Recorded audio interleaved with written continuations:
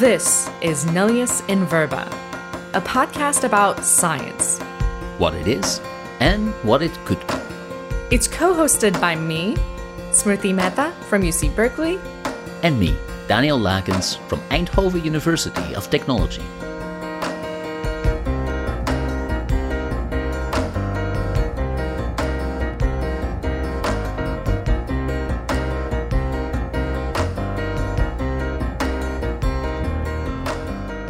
In today's episode, we discuss Richard Feynman's famous speech from the commencement ceremony at Caltech in 1974, where he coined the term cargo cult science.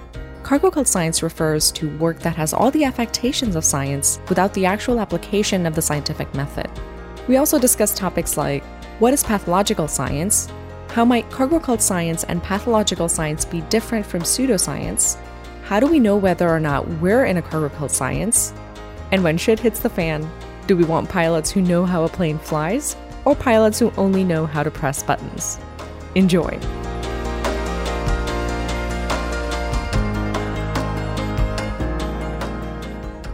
Men learn the elements of science from others, and every learner has a deference more or less to authority, especially the young learners, few of that kind caring to dwell long upon principles, but inclining rather to take them upon trust. And things early admitted by repetition become familiar, and this familiarity at length passeth for evidence. So this is a nice early quote from Berkeley, 1735. Yeah, which is a great quote. And Berkeley is what Berkeley for UC Berkeley is named after. I don't know. I mean, I think so. Maybe. Yeah, it would make sense. Yeah. Yeah, it is. I think so. Okay. All right. Well, I very hope I'm good. not totally wrong about that, but I definitely think that is the case. Yeah. Mhm. Okay. So Good, it's good. kind of a nice, yeah. So Daniel, before we sort of introduce our topic of today, which is related to the Berkeley quote, and we'll come back to how, I wanted to start by asking you, well, I'm going to pose a number of statements about a scientific discipline, and I want you to tell me, like, whether you think on average, whether this is true of psychology or not. Oh dear. Okay. Okay. Bring it on. On average, okay? Whether Mhm. this is true of psychology or not. Okay. So the first one, the maximum effect that is observed is produced by a causative agent of barely detectable intensity, and the magnitude of the effect is substantially independent of the intensity of the cause. So in other words, the effect is independent of the intensity of the cause. I know some papers that are like this.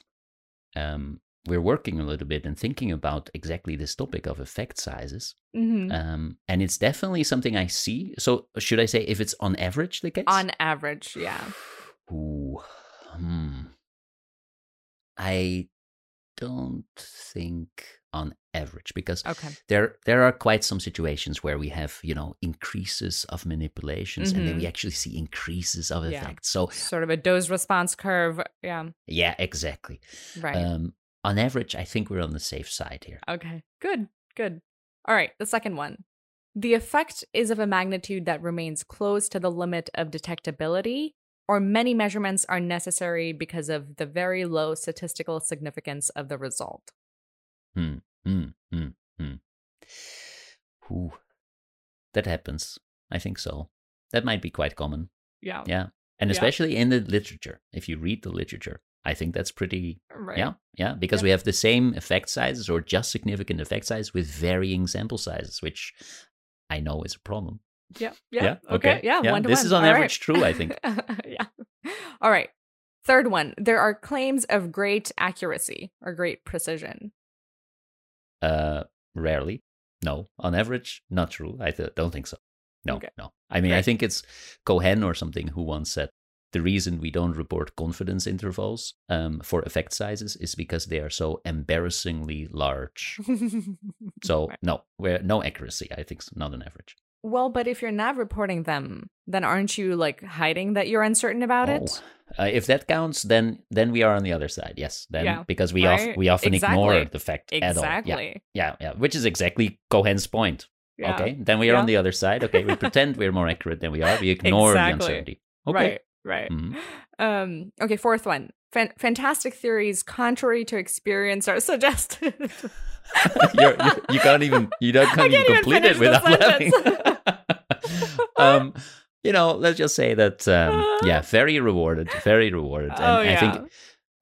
every TED Talk and half Right. of the pop science books you read Yeah. are full of this. So on average, at least, in the popular stuff that you hear, yes, on average, true. Yeah. Yeah. Okay, this is not looking good. How many more are there? I'm feeling bad. Yeah. Just two more. Okay. Two more. Oh, you're gonna love this one. Criticisms are met by ad hoc excuses thought up on the spur of the moment. Yeah. Mm-hmm. Yeah. Pretty much. Mm-hmm. Okay. Yeah. Okay.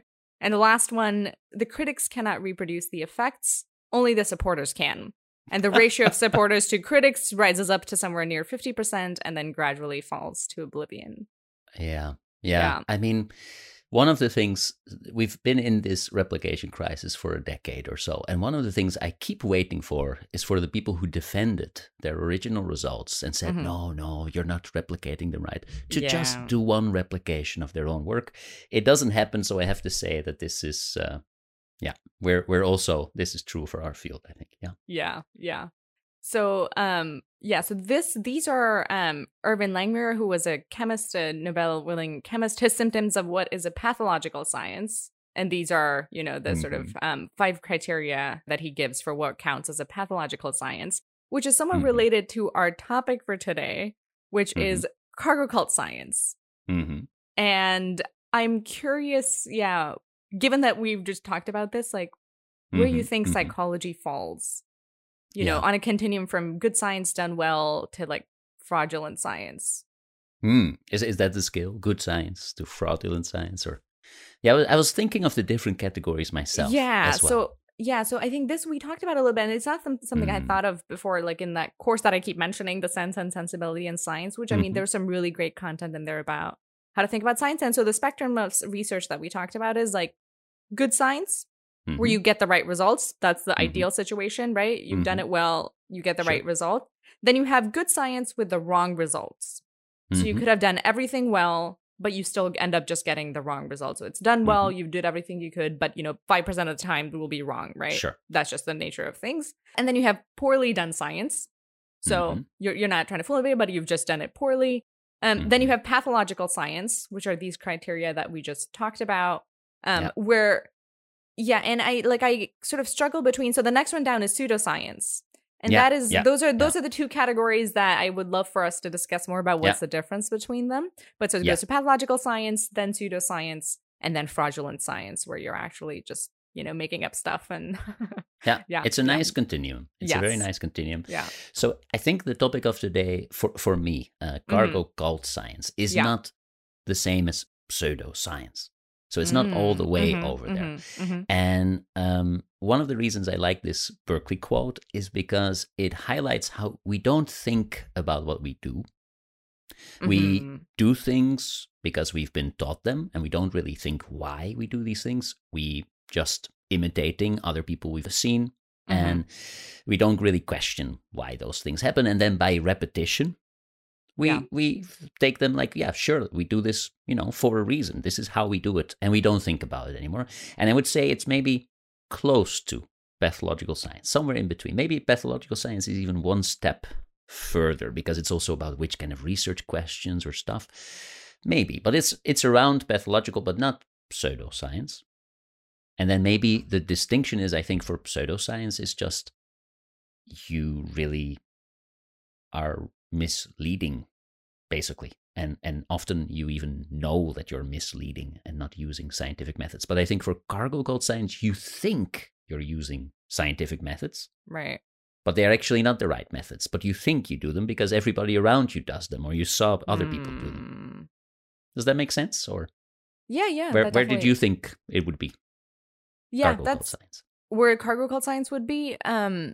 It's an interesting question about, whether it falls closer to one or like somewhere in the middle. So I was thinking about, what is the difference? So pseudoscience is where you have certain practices or beliefs which are presented as scientific but aren't really, right? So things like homeopathy or astrology, right? Like, Yeah. or that kind of stuff where you're like not even using the scientific method, but you're pretending that they're scientific. And you are, like, based a lot more on sort of anecdotal evidence, or, just made up stories and stuff where you're not even using the scientific method properly. So that's pseudoscience. Pathological science would be more where you are using the actual methods of science, but you are so married to a certain idea or a certain hypothesis that it's sort of affecting, you're like, it's leading to certain kind of like confirmation bias.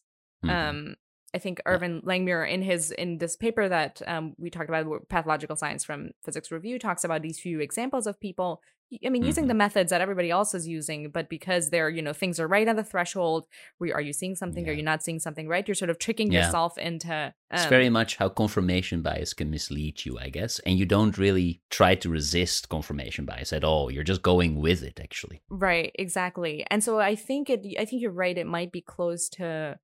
like cargo-cult science might be close to pathological science. And there's a quote that I really like from Langmuir's paper where he says and he gives a few examples, and it's a great read because you think that only you struggle with it in psychology, but then you realize, these, chemists are like, they face sort of the same issues. And it's sort of, it's almost a little heartening because you're like, well, we're not the only ones, everybody else is struggling with these things.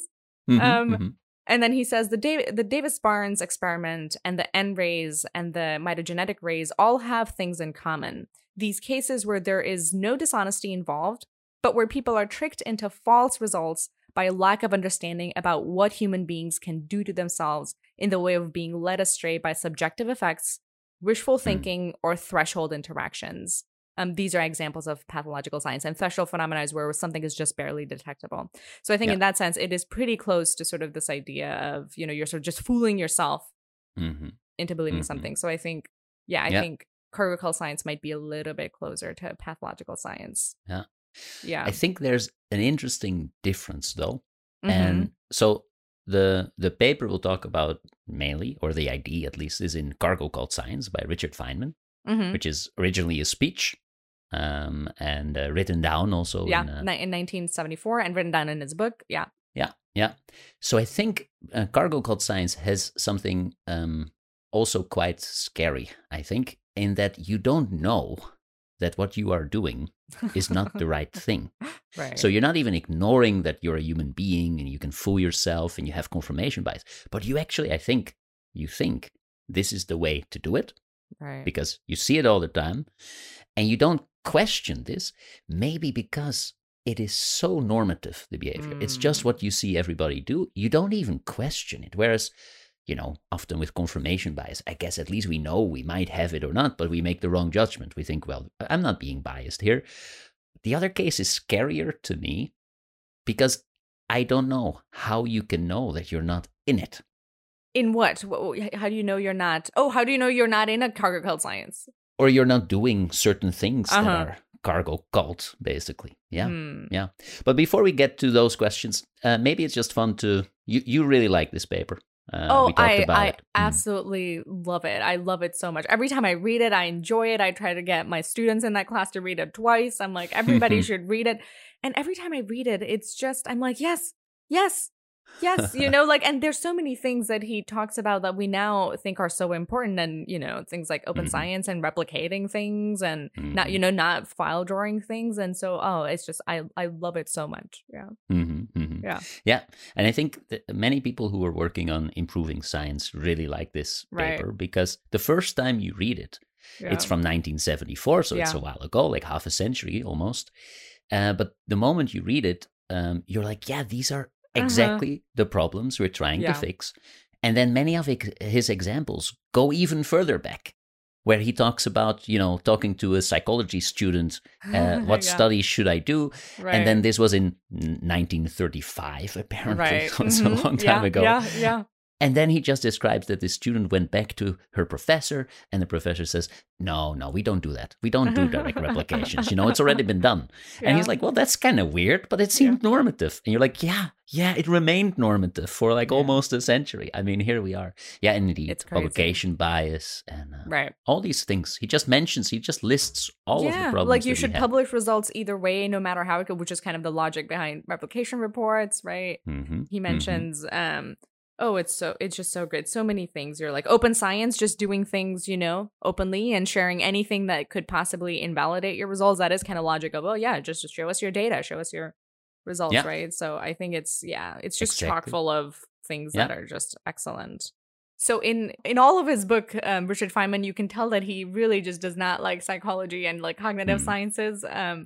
But then he mentions, I think, as you mentioned, when the student from psychology came and talked to him about, I want to add to this experiment. He's like, first replicate it to see if you can replicate it. And then her advisor was like, no, we don't do that. And then he mentions the example of somebody, Mr. Young, a psychologist who had done these experiments with rat. And I was actually trying to find who this Young was. And I think it's Paul Thomas Young.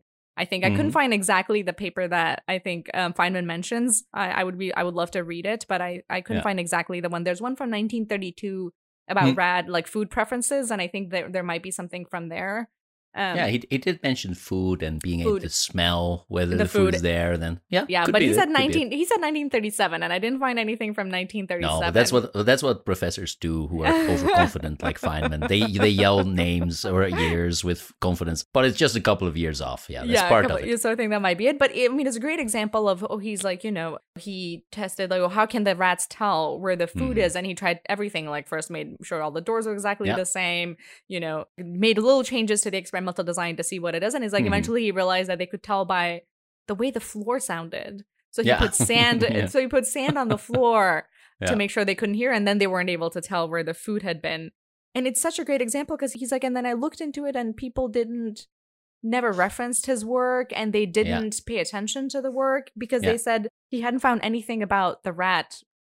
And he said, I looked into the subsequent history, the next experiment and the one after that never referred to Mr. Young. They never used any of his criteria of putting the corridor on sand or being very careful.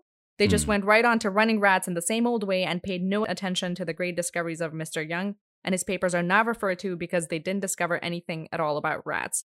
In fact, he discovered all the things you have to do to discover something about rats, but not paying attention to the experiments like that is a characteristic of cargo science. And so I do think that that's what I also worry about in psychology.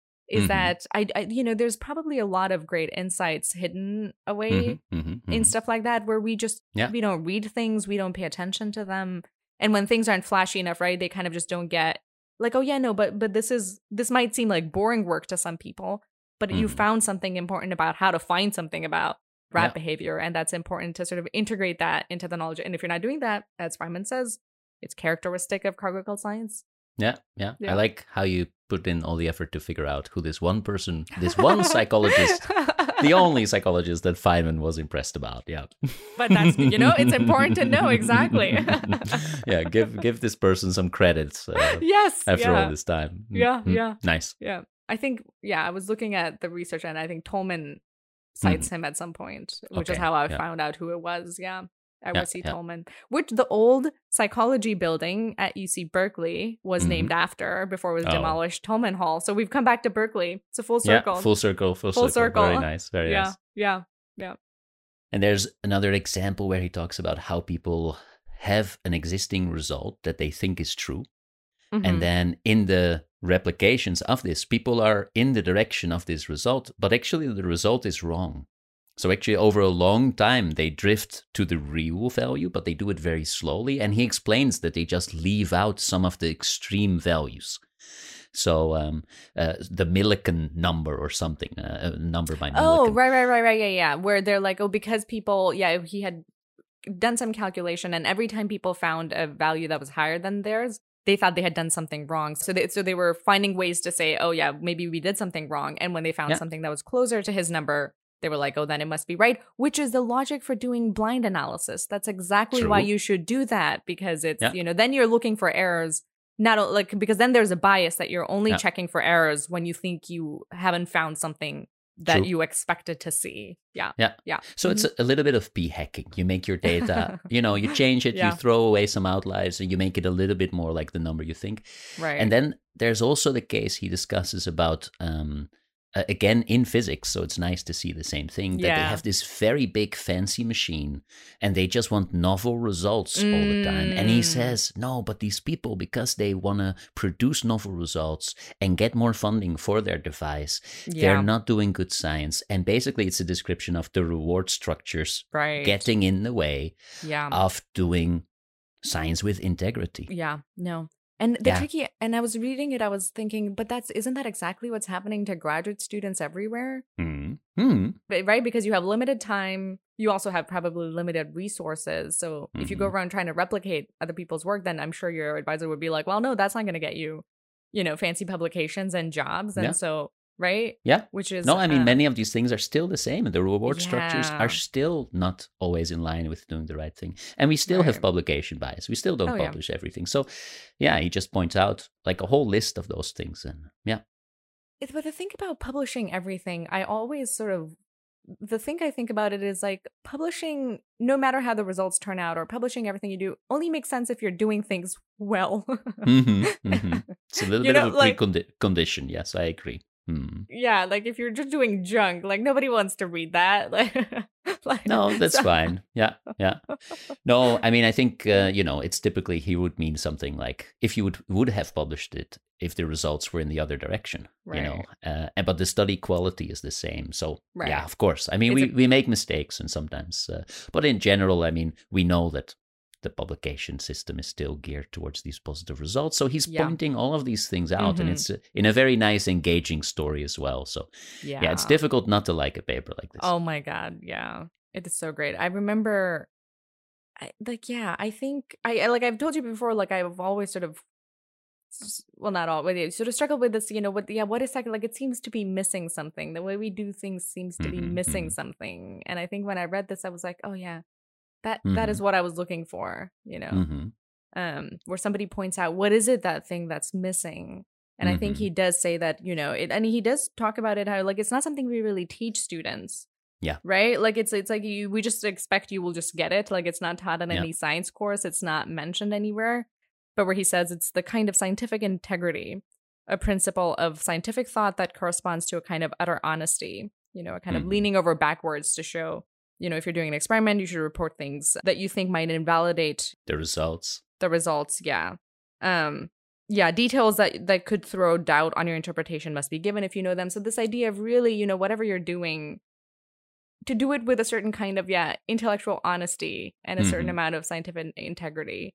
Yeah, and the bending over backwards. The bending over backwards. To prove yourself wrong. Yeah, which is such a...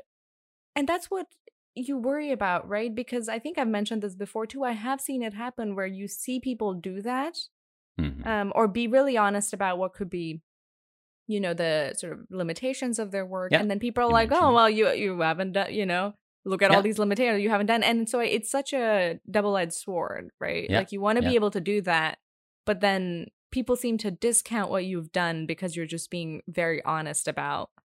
What you've done, which is, like, I don't know how to change that.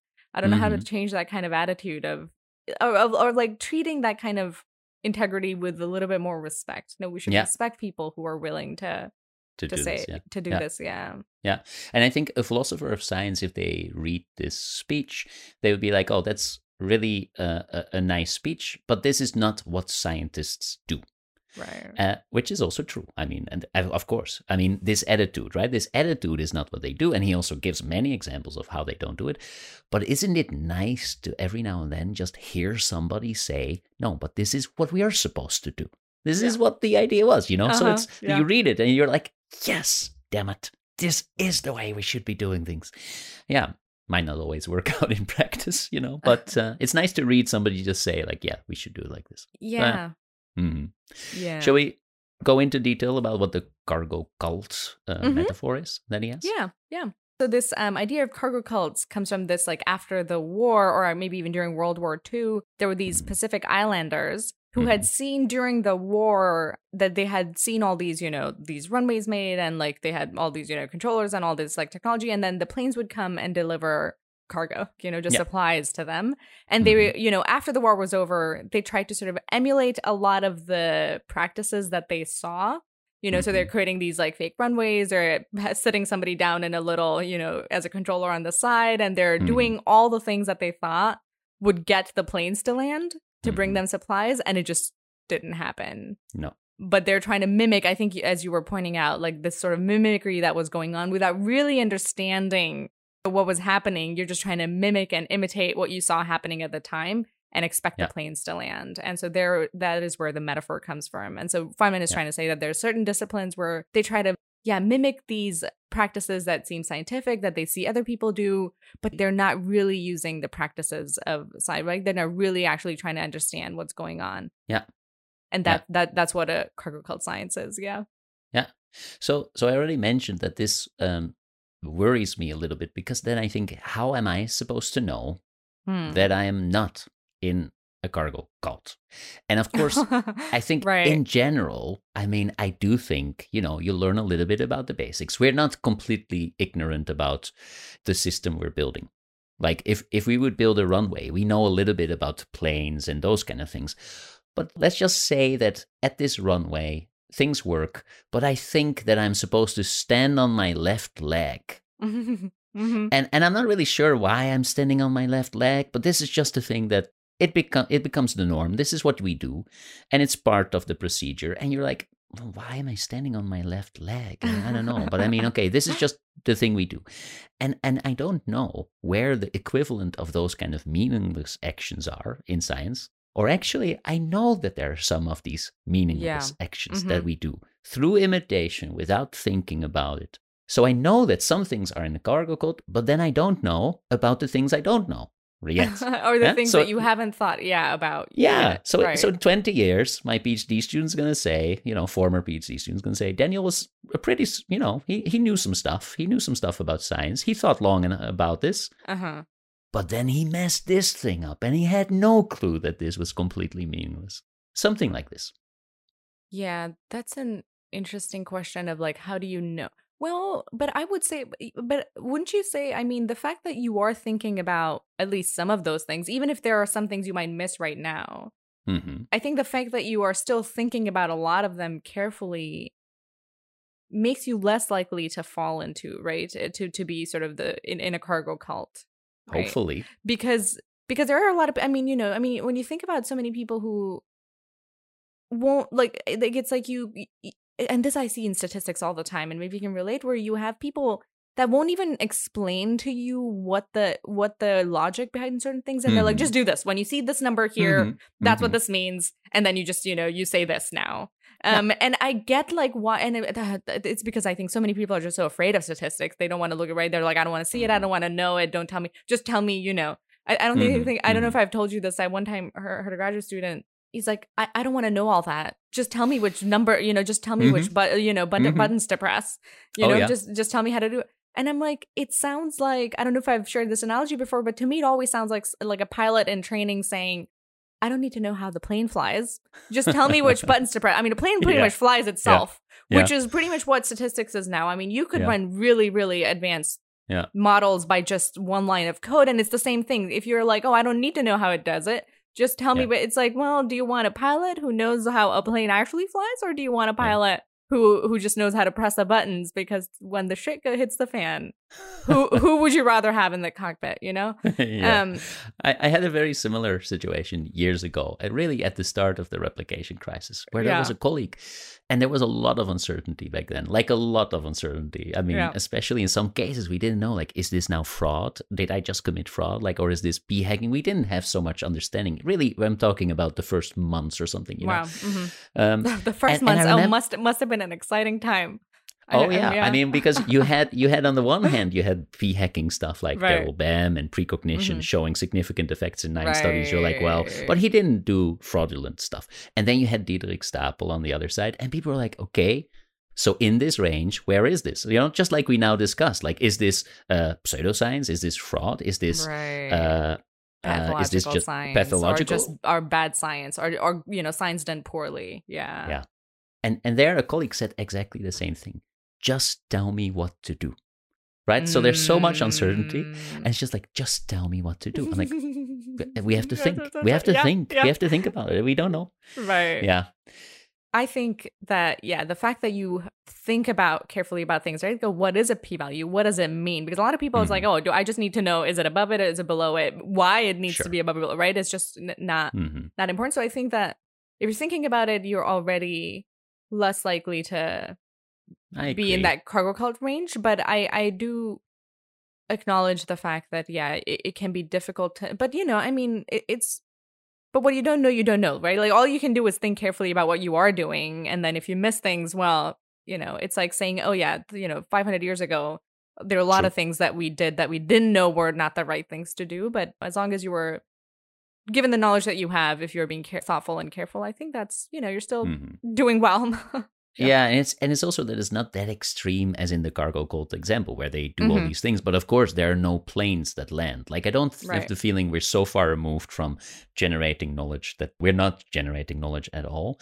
But for example, today I was listening in on a talk, which is an online seminar, and it was about correcting for multiple comparisons. And somebody in the presentation showed a graph about the field of economics and how often they corrected for multiple comparisons in the field. And in 2010, the percentage was 0. Now, I don't know which journal this was, but okay. I mean, I don't have a reference, but let's just assume that this is accurate, right? So there was maybe in some area in economics, 0 corrections for multiple comparisons in papers. And then you saw it increase over the last decade up to like 40%. So what I'm worried about is what is the stuff where I'm in the 0%? I'm not doing it at all because I'm completely unaware that this is a thing I would need to do. So let's just say that the people in economics had something like, no, we don't correct for multiple comparisons. We don't do it. And now they're changing their mind about this, which is very scientific. That's what happens in science. But where am I? And with how many things am I in the, we're not doing it at all. We're not thinking about it at all, but it matters. But would you say there's a distinction between things that we should be doing and we're not doing and mindlessly imitating others? Because that is like you're doing something by just mindlessly imitating people.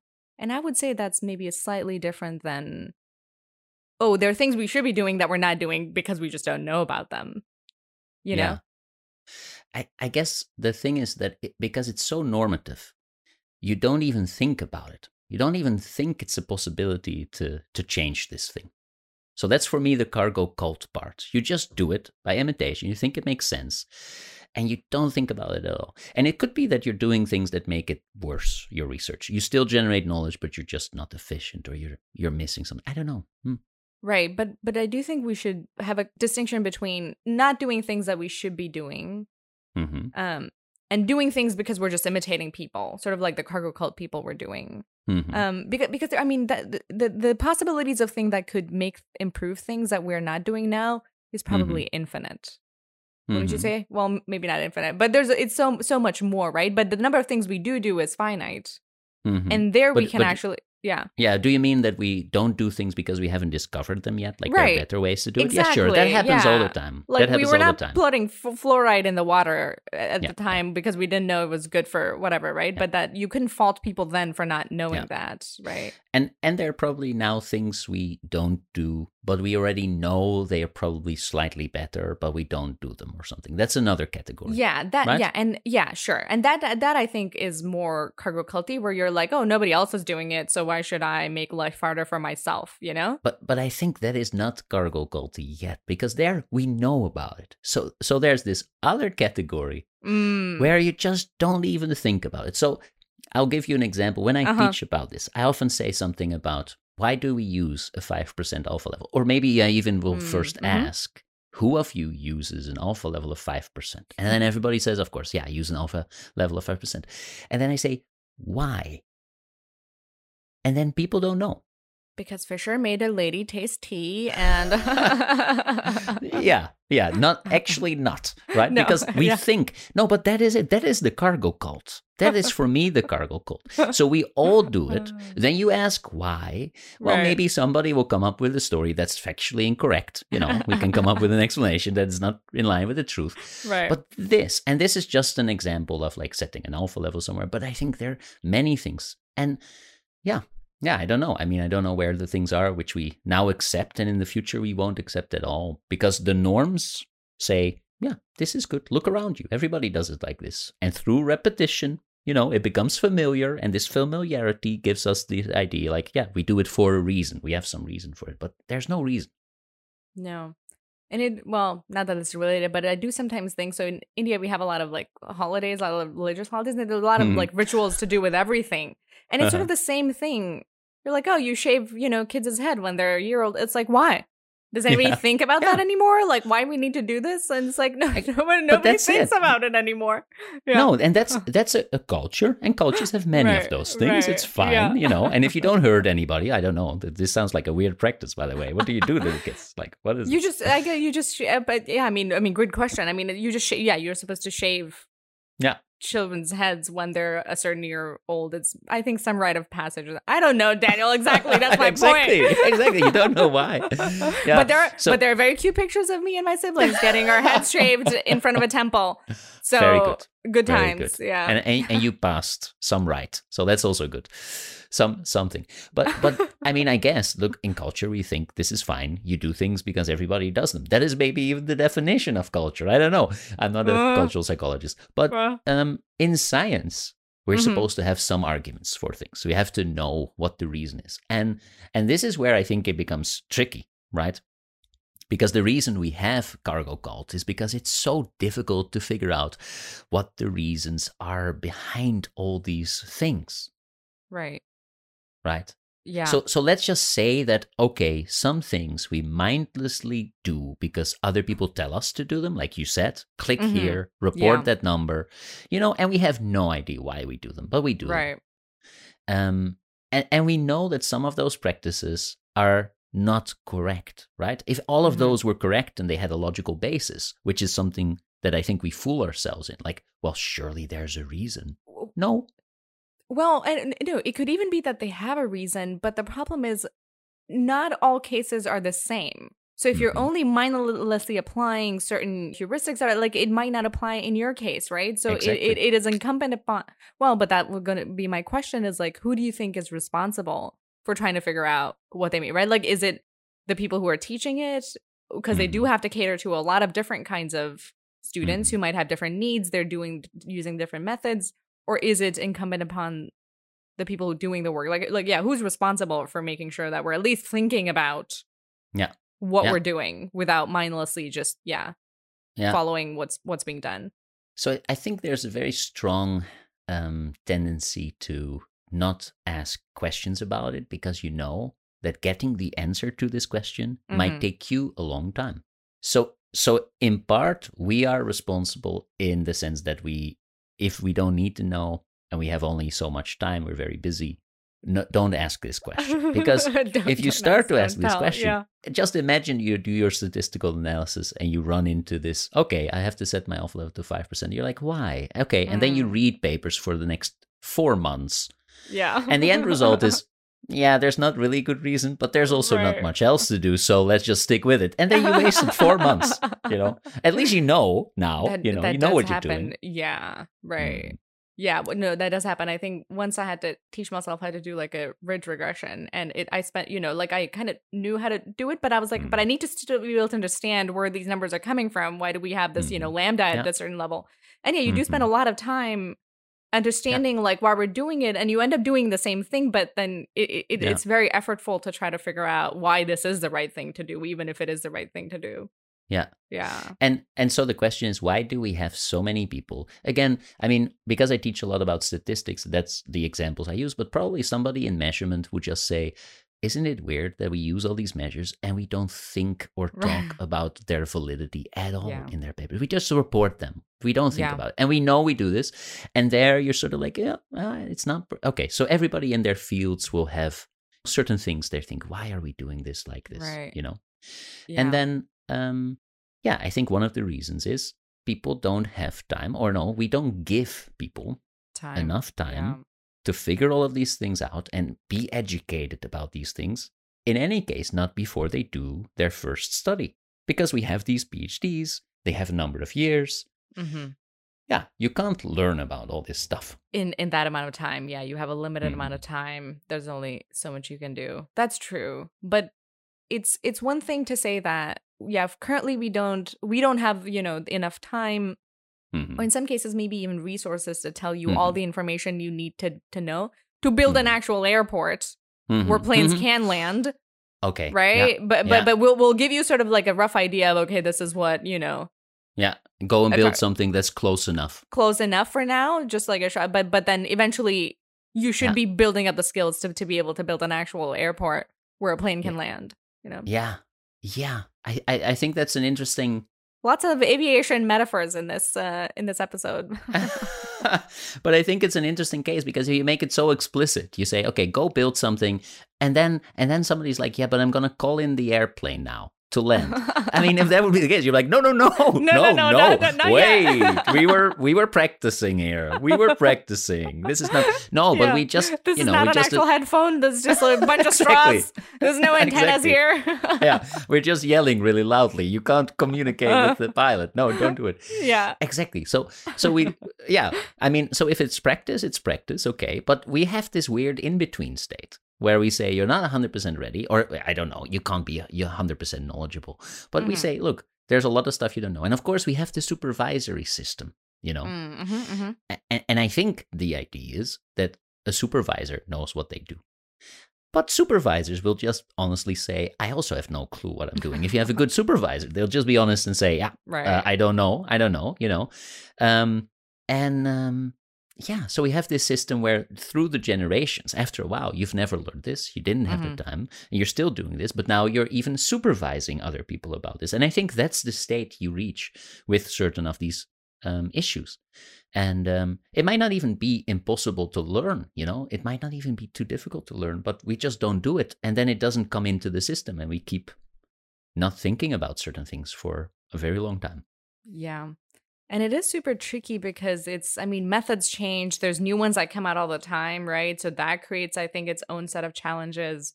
The other issue, of course, is that there are so many ways in which you could be improving your practice. Like, how do you know what to actually focus on?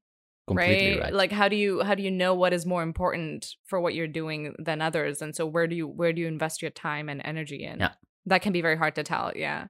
Like I just said, if you spend those 4 months learning about where to set an offer level, and then at the end, you're just going to set it at 5% anyway, but just with the knowledge that it is a norm and kind of random, but okay, Yeah. That's maybe not worth learning. I did it. Yeah. I read all those papers. Right. I can't really recommend it to other people, I guess. Now we can, of course, give a short 5-minute summary of this, which goes beyond this is 5% because that is what everybody does. We can say a little bit more. And of course, in teaching, we do this. Right. But if you're doing your own stuff and you don't have people around you, so it's also not just time resources, but also the environment. Like, are there people in your environment who already know about all these things that you can go and ask and say, is this worth learning more about, or can I just do this without complete understanding? Or yeah. I mean, now with the internet and Twitter, maybe things are a little bit easier, where you could sort of reach out to more people than you would have been able to in the past. So I think this is a very good point, because this is how we figured out we had so many of these things that were norms that we were unquestionably doing. And then, there were just a couple of people who did know about it, and they're like, but this is wrong. Yeah. And again, I mean, this is something that I also during education try to explain, but I think there are these departments where there is this one person after every colloquium, they'll raise their hand and they'll say something, but you reported no result, but you did not really think about statistical power. And then, for decades, everybody in the department is like, oh, there's this person again. Oh, with their comment about statistical power. What the hell are they talking about? Like, we don't do this. We don't talk about power at all. Like, what are you talking about? But then you had the internet, and it turns out that, every department had this one person saying, but what about this? And you're like, oh my God, there are more of them. Oh dear, they might actually have a point. And now we are doing it. So exactly, like having these resources online made a big difference in identifying things like, I'm not crazy, this matters, Right, yeah. Mm-hmm. Maybe each of us should have just like a pet thing. Everybody has their pet, that's a power guy, that's a p-value guy, that's the can it be replicated guy, that's the measurement guy. Or gal. No, I think it's sorry, not to be sexist here. exactly. But no, I think it's a very interesting point because there's so much stuff to learn. If you can pick one thing, right, and you make that your expertise. That your thing, yeah. Yeah, and there's so many. I think this is a lovely recommendation, by the way, because indeed, like, are you going to learn about everything? No. Yeah, you pick your thing, yeah. Yeah, and can we have a distributed system where everybody pick their thing? Lovely, because, I don't know, there are these things that you sometimes rarely do. Let's say, you calculate the reliability, inter-rater reliability in some coding thing. Well, I don't know. I've done that maybe twice in the last 15 years. Yeah. And I'm pretty sure both times I didn't really know what I was doing, but I was just imitating something I read and wrote it down the same way. And I'm like, I hope it's fine. Well, if there was this one person around who was the inter-rater reliability person, they knew about this, I could have gone to them and say, hey, how is this nonsense what I'm doing here? And they'd say yes, because what you're imitating is a paper from 1972. And actually, we have 50 years more of research on this. And now you're supposed to do it like this because that. Yeah. No, wouldn't that be great? Yeah. I wonder if like they could do it at a department level where the department gets together. It's like, what are the tools and methods that we need to be up on? We make a list. We make a whole list of all the things we need, and then everybody gets assigned what, or you can pick stuff, and then whatever's left over can be assigned, and then you're like, okay, now you just have to be an expert on this, and we'll come to you when you need help, Yeah. I like the idea.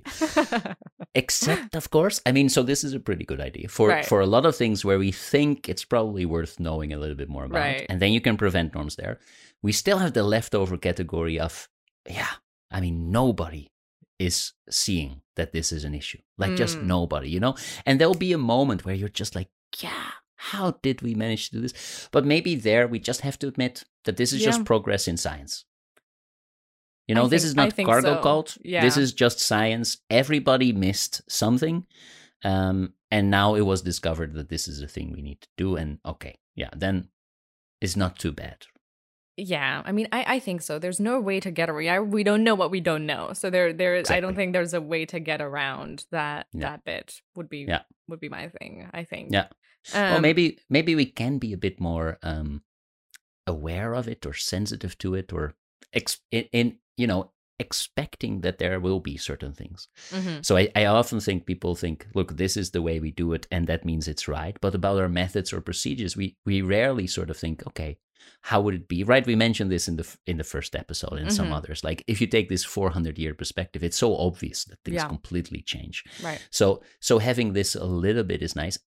And there is one other thing that we can do that I just think about now is you can wander around different disciplines.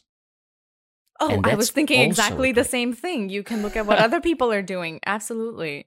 Yeah. Because it reminded me of the whole blind analysis idea. It's so simple in its execution. Not something in a million years I would have thought to do myself, right? I knew they did it in physics. And when you get down to it, you're like, it's not that hard to do. Would never have thought about it until I had that conversation with, Dr. Perlmutter. And it's like, you could just see what other people are doing and then be like, oh yeah, why don't we adopt that? Like they seem to do it. And that's what I was also mentioning, right? It's nice to see other disciplines struggling with the same issues because then you can think about, how did they deal with it? Right. So when you see parallels, that's a great recommendation. And these can really be things that you're like, wow, I wouldn't have even thought this was possible. Right. And I think that's nice. I remember being in Japan once for work, for a visit. And this is my intercultural experience where you're like, oh wow, norms are really, really different sometimes. And we were in a public space just having lunch. and I was there with a Japanese colleague. And he had put his bag with his laptop on a chair. But this is like a very public place. And then we had to walk over to some bar to order lunch, basically, and some drinks. But his bag was almost out of sight, and his laptop was sticking out. Very public place, people walking past all the time. So I had grabbed my own bag and took it to where we were going to get food. And I'm like, hey, your bag is over there, is this okay?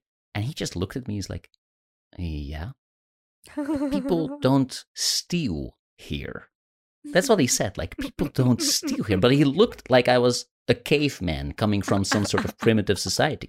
I'm like, is this really a thing? Like, is there just a society where, if you leave your laptop, like, nobody's gonna steal it? And I mean, it's not like people steal stuff all the time, but it's like, my laptop has been stolen once, So, I mean, it happens. It happens, yeah. People do steal here. But you're like, oh, wow, they're just, completely different ways that you wouldn't even think about. So the equivalent is sort of going not to a different country, but going to a different discipline.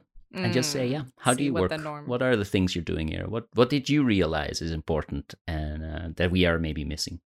Well, but the analogy there, Daniel, will be that, we're in a discipline where everybody's more honest than others. And I don't know how do you replicate that in your own discipline? Yeah, well, that maybe we can briefly talk about this. So, I mean, we talked about probably having a next episode about going beyond cargo cults, right? But for you, where's the difference between honesty? Like, is honesty part of a cargo cult? Are we still honest when we're in a cargo cult? Or is it actually sort of dishonesty in some way? I'll answer this question by first reading something from Cargo Cult Science and then talking about something that gets mentioned in the article on pathological science. So in Cargo Cult Science, Feynman says that the truth will just eventually come out. He's talking about how if you repeat it, you'll find things. But then he talks about you have to be really careful to do work well. You might, if you're not doing things carefully, you might get reputation or fame, but you will not get a good reputation as a scientist. And it's this type of integrity, this kind of care of not to fool yourself, that is missing to a large extent in much of the research in cargo cult science. A great deal of their difficulties, of course, and there he's talking about, I think, disciplines like ours, like psychology. A great deal of their difficulties, of course, the difficulty of the subject and the inapplicability of the scientific method to the subject. Nevertheless, it should be remarked that this is not the only difficulty. That's why the planes don't land, but they still don't land. And I do think there's a big issue, I think, in our discipline about, at least in my mind, about, like, some of the things we study, like, is the scientific method even appropriate for the things that we're studying? Well, or not, which might be a whole thing on its own. But the question of is, are people being honest? I mean, this comes up definitely in the article on pathological science, where Langmuir is mentioning that, these people are not dishonest. They're not trying to fool other people. It's just that they believe what they think, right? And especially when you're sort of at the threshold of, I think he gives this great example of, like, it's like, if you're looking, they were like, I mean, again, I can't follow all the, their experimental designs and stuff, because they're all like, look, these rays and these cathodes, and then we shine this light. But if you have, like, a very dimly lit something, and you're trying to figure out whether there's even a light source or not, then he's like, you can put your hand in front of it and be able to tell if it's there or not. And he's like, well, in that case, he's like, it doesn't matter if your hand is above or behind this paper. You will still see it because you know that your hand is there, right? Like, if that's your measure of, like, of whether the light is shining or not, then you are more likely, especially when things are at this weird threshold, then the fact that it's your hand and it's there will sort of bias you into the favor of, like, seeing something. And I think at least that's what we as psychologists, at least, I think, have to struggle with a little bit, because it's like we all, I mean, especially as social psychologists, I mean, these are things that we see around us all the time. We all have, it's like you're not coming into things with any kind of, completely objective idea. Like, you know the way the world works, you have a lot of experience working with people, around people, right? And so it's, you will end up sort of seeing things in the direction of what you expect, just because you have so much experience working with people. So I don't think it's like being dishonest, but it's just that, yeah, we're people and we have experience with people, and that makes it really difficult to study things. Yeah. Yeah. Well, and this earlier question you mentioned, like, is this even possible? Right. I think that is a great example of something that could be a cargo cult. Because I think in psychology, everybody thinks, look, what we're doing is the scientific method. We do our experiments, Right. and we gain knowledge that will allow us to predict things about human behavior. And that in itself is, of course, an assumption that you can doubt. Now, I don't think in perception research, I think these people are close enough to physics and far away from free will, and I think that's true for many things in cognitive psychology, where free will plays a very little role, but it becomes much more important in social psychology or things like developmental psychology. Right. There's so many things going on there. And this has been discussed. And it was a crisis. So the previous crisis, because, people are always saying, like historians of psychology say, psychology is in a continuous crisis. Yeah, always a crisis, yeah. And you can find crises going back a century. Yeah. But there was a pretty big one, and there was work by Gergen, a researcher, who sort of said, yeah, this idea that we can predict things about human beings, that is just flawed. That is just not what we're doing. So basically, psychology should be seen as a history. We describe things that happened in the past, and those can be interesting, and we can learn from them. But we should not fool ourselves that we are a science like some of these other sciences that discover laws and can predict things. That's just not what we do. And I think that's a nice example of something that was a crisis. Like, I wasn't there, but it was a real crisis. People were really like... Do you remember which years this was?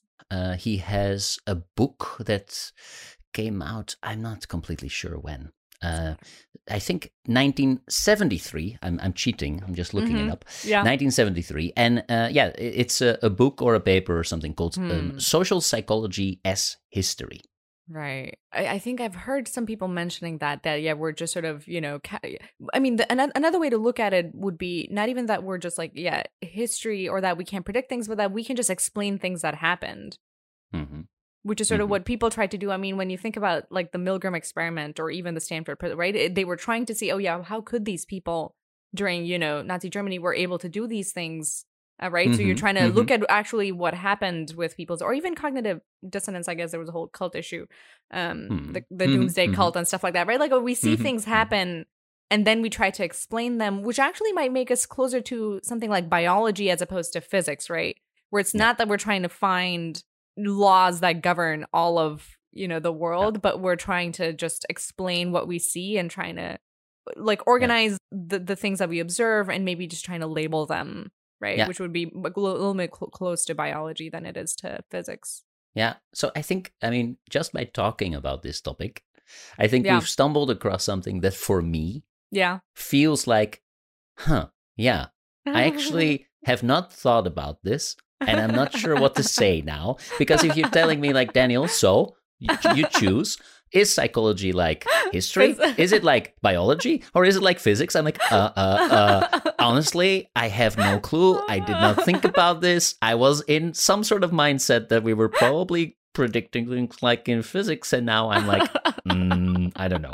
So, just by talking about this topic, you will stumble across things you just mindlessly hold to be true. And this is not, this feels like it's not like this stupid alpha level thing where you're like, well, who cares? No, this feels like this matters, these kind of things.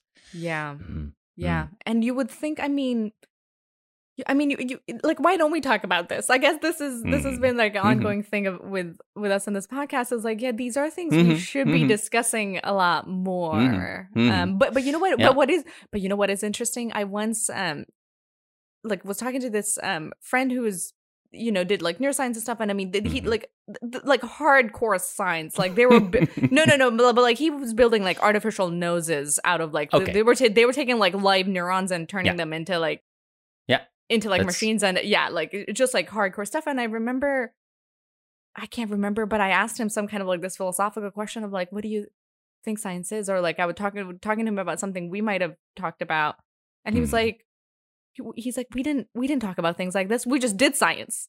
We just did it. We didn't sit around thinking, what is science and are we a science? And so I don't know. Maybe we're in that phase as psychology, but maybe others are. In physics, they probably don't sit around like, are we a science? Are we not a science?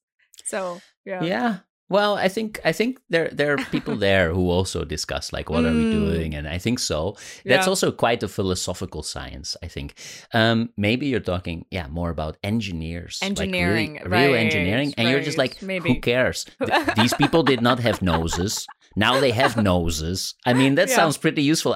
If I would be making noses for people who don't have noses, I would not think about. Well, was it something else? Well, yeah, it wasn't noses for people, but like noses to detect certain things. So if you were trying to detect certain scents or something, you could just have like this little thing, like this machine that could do it.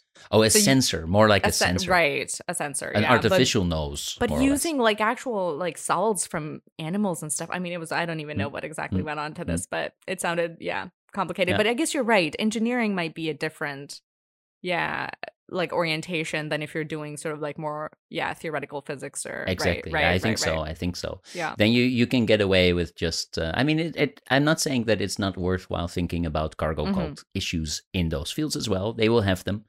But not about these big questions. Right. Maybe. Yeah. Right. Yeah. And you are right. I think there was recently that article by Sabine Hossenfelder is her name. Sabine Hossenfelder. Sabine Hossenfelder, yeah. I think she had that great article. And this is that reminds me. So, yeah, she had this article talking about how everybody's trying to discover these new particles now. And it's in physics, which sounded similar to what Langmuir talks about in his article, where he's like, oh, yeah, X-rays were pretty in vogue back in the day. And then so everybody, now we have N-rays and now we have these other rays and everybody's. So it seems like a faddish thing. But yeah, they probably do also have the same issue of, people trying to follow the practices that have been going on to then discover new things, but applying them in a way that isn't really, right? You're either trying to confirm something or trying to prove the existence of something that may not exist, and you're falling into these traps of turning into a sort of a cargo culty practice. Yeah, and I think the book, I think she also has a book, Sabine Hossenfelder. I think she's a good example of somebody who's trying to actively point out the possibility that there might be cargo culty kind of behavior going on. So it's useful. Yeah. I can't think about anything else anymore. I'm just like, are we now like biology, like history? Are we now? I don't know. I'm now so distracted. I don't know. Yeah. Am I in a cargo cult? Are you already? Yeah, I guess but that is, a great question that we can pick up next time. Yeah. Is psychology more like history, biology, or physics? We should pick this up in the future. I think so. Yeah, very good. Yeah. Thank you for listening to this episode of Nullius in Verba. Our theme song is Newton's Cradle by Grand Brothers. If you have any thoughts, feedback, or comments you'd like to share, you can reach us over email at nulliusinverbapod@gmail.com or our social media accounts at Mastodon or Twitter. In this episode, we discuss the ritualistic mimicking of scientific practices that is emblematic of what physicist Richard Feynman called cargo cult science, and how these are different or similar to pseudoscience and pathological science. In his speech, Cargo Cult Science, Feynman advises that we should publish results no matter how the results turn out, and not only if they turn out the way we expect them to. In the next episode, we'll elaborate on this idea and discuss the issue of publication bias. We hope you will join us.